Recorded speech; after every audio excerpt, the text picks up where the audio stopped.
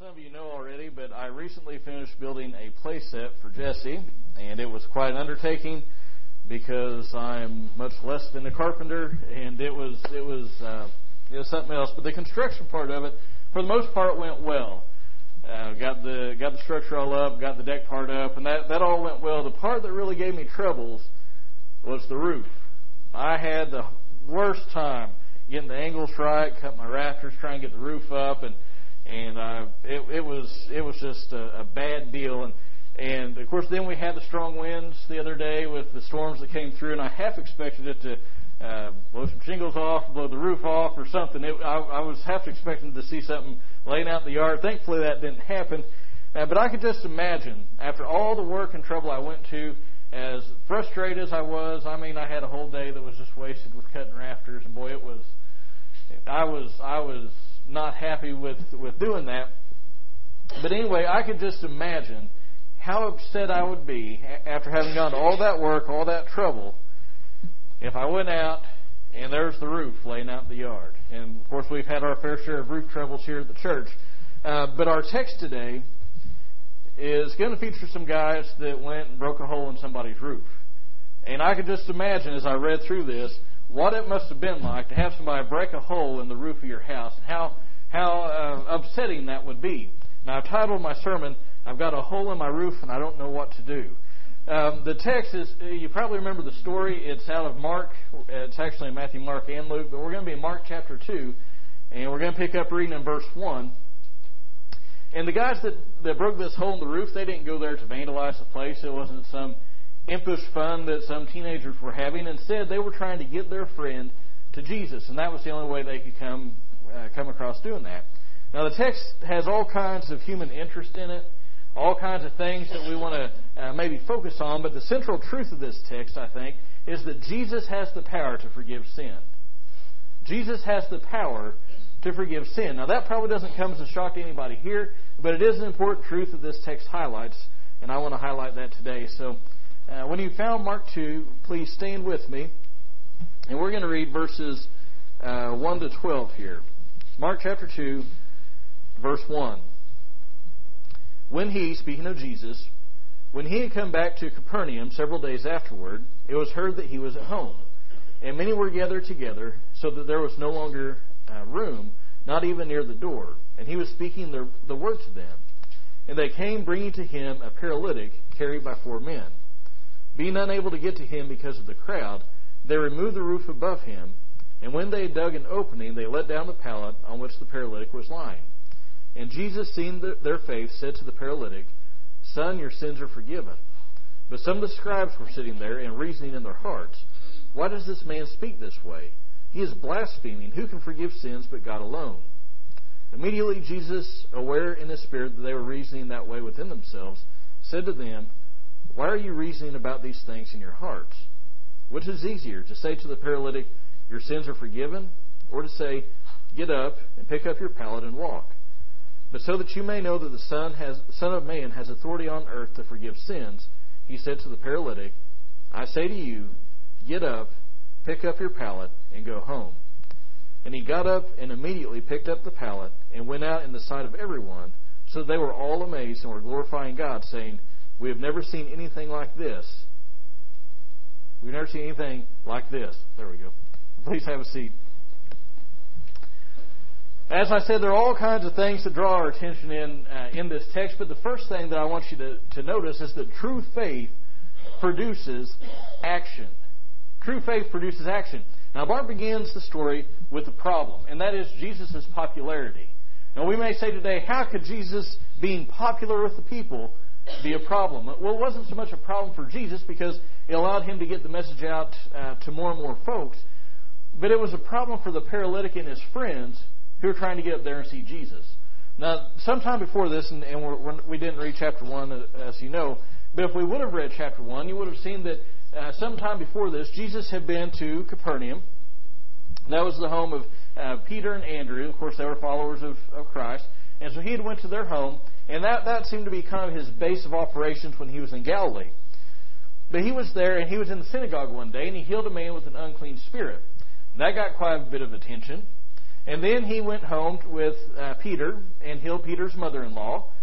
And again, that got some attention. And then word began to spread all over the city that here's this man who can do wonders. Here's this man that can work miracles, who can heal people. And so that night, the Bible says that they began to bring all their sick, all their demon-possessed, all ththese people were coming to Jesus to be healed. And one professor in college that I had, he memorably put it memorably this way. It was like the night of the living dead. With all these people coming out, they were sick and coughing and hacking and moaning, and there were probably people screaming out that were possessed. I mean, it was quite a scene that showed up at the door to have Jesus help them. Well, he healed all those folks, and he had quite a reputation in the area. But the straw, if you read Mark 1, the straw that broke the camel's back as regarding his popularity was when he healed a certain leper. Now, the leper came to him, Jesus healed him, and then he said, I want you to go show yourself to the priest as a testimony to them, but don't tell anybody what I've done. Keep it private. But, like many of us, he disobeyed what Jesus had said, and he went and he began to publicize everywhere that Jesus had done this miracle in his life. Now, most of the time we'd say, that's really good. You should testify about what Jesus has done. But he said specifically, don't do that. Well, what happened then was everybody began to come and hound Jesus and flock him. He didn't have time to do anything. He didn't have a private life. He had to get up early, go out away from everybody, early in the morning while everybody else was sleeping. He had to go out and pray. I mean, it was a bad deal. And finally, he decided, you know what, I'm going to go elsewhere so people can hear the message because I came to preach. And so they went out elsewhere. Sometime later, they come back to Capernaum. And that's where we pick up in chapter 2 and verse 1. So he comes back into town, and evidently he does it kind of privately. But you know how it is in a small town. Word travels fast, and word gets out that he showed up, and people again began to throng around Jesus. Now it got so bad, he went to a house, probably Simon Peter's house again. It got so bad the house was full. Everybody, I mean, it was standing room only, and in fact, it was so bad that people were having to like stand outside the house and look in over people's head on their tiptoes, trying to hear what Jesus is saying. I mean, it is packed, and so that's the problem these people face. And it's into this situation these four friends bring their paralyzed friend. Now, this man is probably what we would call today a quadriplegic. He didn't have use of his arms or his legs, and we don't know why he was paralyzed. Now, oftentimes when a person becomes a quadriplegic, it's because of some trauma that's been done to the spine. Maybe they were in a car wreck. They dove into shallow water. Sometimes it can happen because of disease like multiple sclerosis or ALS. But whatever the problem is, whatever the cause, the effect is the same. This man is helpless. He's totally dependent on others to get him around. And thankfully, this man had some good friends. We all need some friends like this, don't we? We all need to be friends like this man had. But these men had faith, and really all five of them had faith, because the four of them had enough faith to actually bring him to Jesus. But the paralytic had enough faith to either request to be taken to Jesus, or at the very least to be consented to be taken there. So anyway, these five men had faith, and so they came to Christ. But here's the problem. I'm going to see Jesus, but there are people in the way. I wonder how many times people go to churches and they're wanting to come to Jesus, but there are people in the way. But they can't get to him because the crowd, they're packed in like sardines in a can. And so they can't get their friend there. Now, if it was us, I wonder what would we have done? It would have been easy to say, well, I'm sorry, friend, we're just going to have to come back at a later time. Isn't that what we'd say? Maybe we can catch him tomorrow. We'll get up early and come and see him. Or maybe we would say, well, buddy, we tried, but I'd really like to stay and help, but I've got Zumba coming up. We come up with some problem. Well, I've got work I've got to go back to. I took half day, and there's a lot of stuff going on. I can't really miss again. We many times we would just kind of say, well, sorry, I know you're paralyzed, and that's bad, but I really got stuff going on. And that sounds harsh, but that's probably the way a lot of people would have done. But they had faith enough to not only bring the man where Jesus was, but then to overcome the problem. This obstacle that they face was a trial of their faith, and they overcome it in a memorable way, because you'll notice in the text, they broke a hole in the roof and let their friend down in front of Jesus. Now, if we aren't careful, what we do is we read roofs like we have in southwest Missouri into ancient Palestinian desert life. Not even close to the same types of roofs. We talked about this some in the past, but even our buildings are made mostly of wood, therefore made out of stone. We have sloped roofs. They have flat ones. We have ceiling joists, 16 inches or so. They have about every 3 foot. They use their roofs kind of like patios. So they had a staircase outside their house that would go up there, and then they'd walk around. And instead of using shingles or sheet metal or plywood, any of those types of things, they didn't have those items available. So what they did is they would take thatch and mud and tile and ashes and all these different things. They'd mix them up, pack them in between the beams, put it on top, and then they'd pack it down real tight. And so it was strong. They could get up and walk on it. But it was fairly easily broken through, and you could actually fix it pretty easily. So anyway, their culture was much different than ours too. If somebody just came into your house, what would you do? Probably shoot them, right? I mean, if they came in uninvited, you'd be getting Smith & Wesson or 12 gauge or something. You'd be like, you better get out of my house, because as the bumper sticker of the song, whatever it is, says, this house is protected by a gun and God, and if you don't get out, you're going to meet them both pretty soon, or something like that. I mean, that's the way that we operate in southwest Missouri, but that wasn't the case over there. The way that they would operate is they had a single door that faced out into the road, and whenever they got up in the morning, they would open it. And unless you expressly wanted privacy, your door was open until you went to bed. And they had literally an open door policy. So if I'm walking along and I see that Jason and Amanda had their door open, and I feel like going in and talking to them, I just walked in their house and I just talked to them. And then maybe Shane sees me in there. He's like, hey, I haven't seen them in a while. I'm going to go in and talk to him too. So he comes in.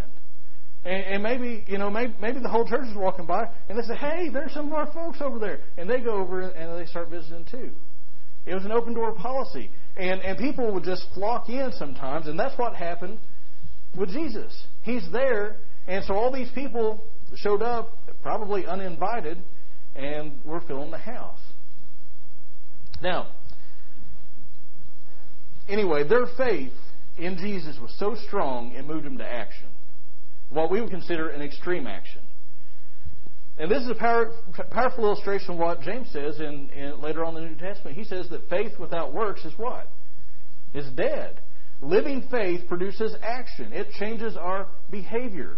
And the inherent challenge in this text, to me, and I think to each person that names the name of Jesus, is, does the faith that you and I have, the faith that we claim to have, actually move us to action? Because if we look at this is an example of it. If we read James, he expressly says, if you have a faith that is real and living, it's going to make you do something. It's not going to be content to go to church and sit in your seat and nod your head with the preacher, maybe because you agree, maybe because you're asleep, maybe say amen, maybe give a couple dollars in the plate. That's not what he's talking about. He says that true, living, active faith is going to move you to do something. And that's what we see here. Their faith, their belief in Christ caused them to put feet to what they believed. And that's a challenge to each of us, I think. Faith without works is dead. Does our faith change the way that we live? Does it cause us to act differently than that person we know that doesn't have anything to do with Jesus? Because it should. So the first thing that we see is that true faith produces action. Not only did it produce action for these guys, it caused them to move, but it actually brought forth action from Jesus. Faith is the basis or the requirement for being forgiven. Look again at what it says in verse 5. And Jesus, what? Seeing their faith, said to the paralytic, son, your sins are forgiven. Faith was the basis of that. And really, forgiveness is our greatest need. These men let their friend down through the roof at Jesus' feet. And can you imagine? I try to put myself in the biblical story. Can you imagine either being Jesus or being one of the people that's sitting there listening to him? And here he is talking in a house. It's hot. A lot of people in the desert anyway. I mean, it's hot in there, stuffy. People are coughing and moving around. Maybe there's some dust flying around. And all of a sudden you start hearing it. A thud. People walking around on the roof. And you can't do that quietly, you know that. And there's all this noise up there. And then there's this beating and banging, and Jesus has to stop because nobody can hear him. And dust is beginning to fall, and plaster is falling down, and a chunk of dirt hits you in the head, and you look up, and all this stuff is sprinkling down, and finally there's more and more commotion. Finally, there's a hand that sticks through, and guys up there are hollering, making noise. Oh, we've finally got through, and all this commotion's going on. Can you imagine what that was like? These men are getting their friend to Jesus. Can you imagine what Peter thought? What do we know about Peter? I mean, he wasn't a hothead, but he was out there. Can you imagine somebody breaking a hole in your roof? What'd you be doing? Hey, get out from there! Yeah, we'd be making a big fuss. I imagine Peter's really having a conniption. Somebody's making a hole in our roof. So these men make this hole in the roof and they lower their friend down. They don't plan on getting him back out. And Jesus sees their faith and he says, "Son, your sins are forgiven." Fantastic scene. But it's interesting because why did they bring this paralytic to Jesus? So he could walk. I wonder if they said, "That's it? I'm glad that his sins are forgiven, but we brought him here so he could stand and walk and shake our hands and hold his grandchild and all these things. That's what we're here for, Jesus." And he says, "Your sins are forgiven." I wonder if they were let down a little bit, if they were confused at the very least, because their focus seems to be on physical healing. I think the paralytic was there probably for both reasons. But I just wonder what they thought. And I think this is instructive to us because it highlights the fact that our physical needs, while they may be important, are not the most important. In John chapter 3, a ruler of the Jews came to Jesus by night, a man by the name of Nicodemus. You remember this story? And he comes to Jesus and he says, "Teacher, we know that you're come from God because nobody can do the things that you're doing except God be with him." Very kind, very, very, very gracious to him. And what did Jesus say? He didn't say, "Oh, thank you. Tell me about yourself." He didn't do any of that nicety stuff. He said, "Unless you be born again, you can't enter the kingdom of heaven. You can't see the kingdom of God." His most important thing was not his physical stuff. It was a spiritual need. And that's what Jesus did. He focused on the spiritual. He went straight to the spiritual matters because that is what's most important. Jesus came to make our whole beings well. As I read this, I can't help but think of Isaiah 53 that speaks of the suffering servant. And one of the things it says about the Messiah is that by his stripes, what? We're healed. By his stripes we're healed. Now I think it ties into what we're studying in this way. If you watch any of those guys on TV that claim to be faith healers, one of the texts that they will refer to is Isaiah 53. And they'll say, "By his stripes we are healed." And I do not contend, I agree that physical healing happens because it's wrapped up in the atonement. Physical healing was provided on the cross. And I say that because Matthew chapter 8 quotes Isaiah 53, and it says that he himself took our infirmities and carried away our diseases. But as you read Isaiah 53 in context, you see that the healing that is being spoken of, by his stripes we're healed, is not primarily a physical issue. Because that whole verse actually says, "But he was pierced through for our transgressions." That's sin. He was crushed for our, not flu, he was crushed for our iniquities. That's sin. The chastening of our well-being fell upon him, and by his scourging, or by his stripes, we are healed. See, Jesus' death on the cross provides salvation, both of the body and the soul. And both of these things happen in our text. The most important need that we have is to be made well spiritually. Again, that's not to say that our physical needs are not legitimate, because they are, but the most important thing is a spiritual need. And this highlights that Jesus can not only heal physically, but He can forgive sins. He can heal us spiritually. Look at the last part of our text in verse 6 and following. He says, your sins are forgiven. The scribes and the Pharisees were sitting there, and we know from other gospel writers that basically all these religious leaders have been sent out to kind of check up on Jesus, see what He was teaching, see if they could have a problem with what He was saying.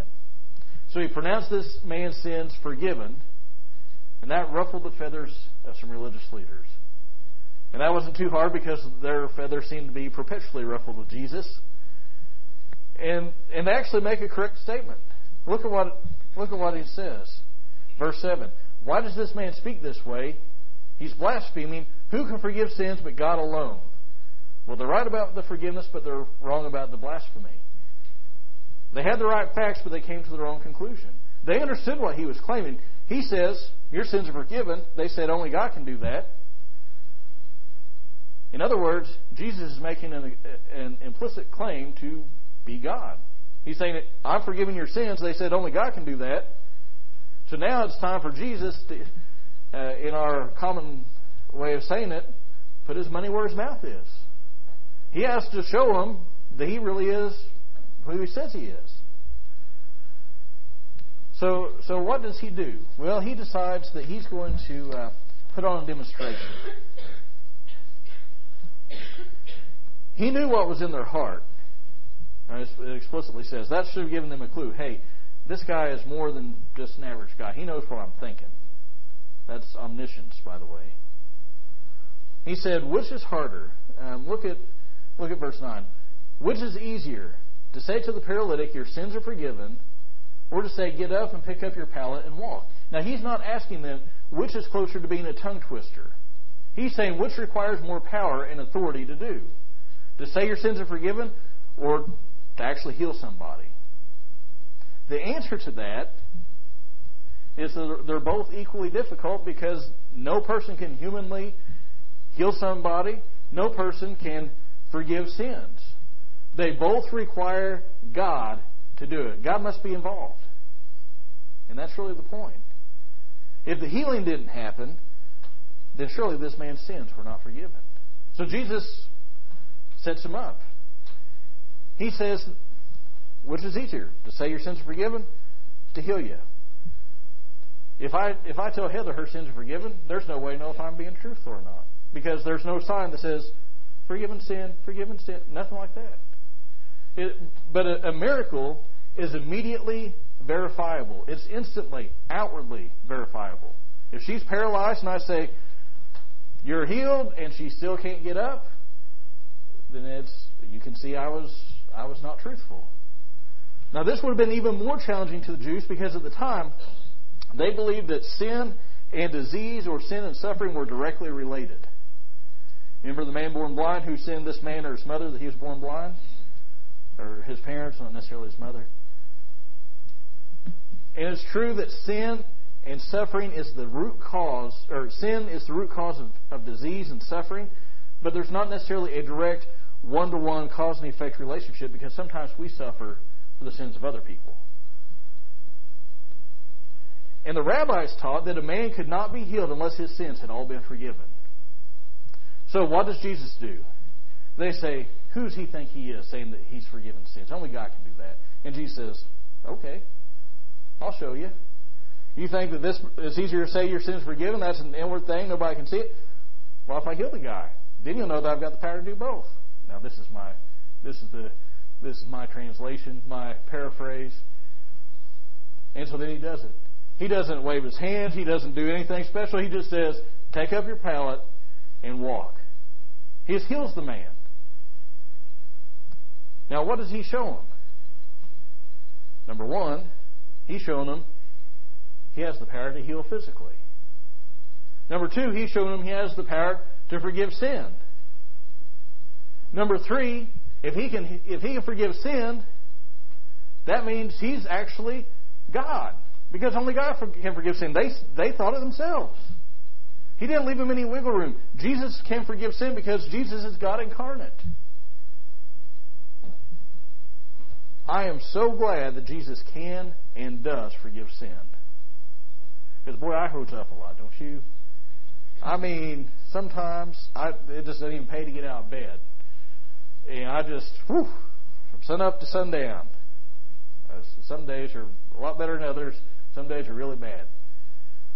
And there's forgiveness. And I'm so glad for that because none of us goes through life without sin.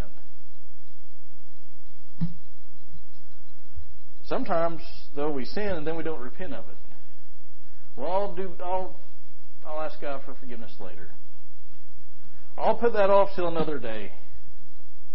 I will, it's always tomorrow, and tomorrow never happens because it's always today, and we never get around to it. Then, before too long, we're real close to God. Then all of a sudden we wake up and we're out off in left field. How did I get there? Well, when you don't, you need to confess those sins, repent of them. Sometimes we think, well, I'm too big of a sinner. I've messed up too many times in this one area. I've messed up in such a big way, God cannot forgive that. Jesus doesn't know what I've done. Yeah, He does. He knew what you were going to do before you ever went to the cross, and He still died for it. Your sin is not so big that you're outside the grace of God. Nobody's is. And maybe you're a Christian, you've got some sin. Maybe it's what you call a small thing. You just haven't repented of it. Today would be a good day to come clean with God, don't you think? To say, you know what, God? I know that I did this, and I'm sorry, and I'm turning my back on it, and I'm going to live for You. Maybe it's some big sin, and you say, "Whew, well, it'd only be by God's grace that He forgive me of that." Yeah, that's the point. We don't deserve it. It is grace. Or maybe you've never accepted Christ. Today is the day to do that. You can't out-sin God's grace. Where sin abounded, grace much more abounded. Repent.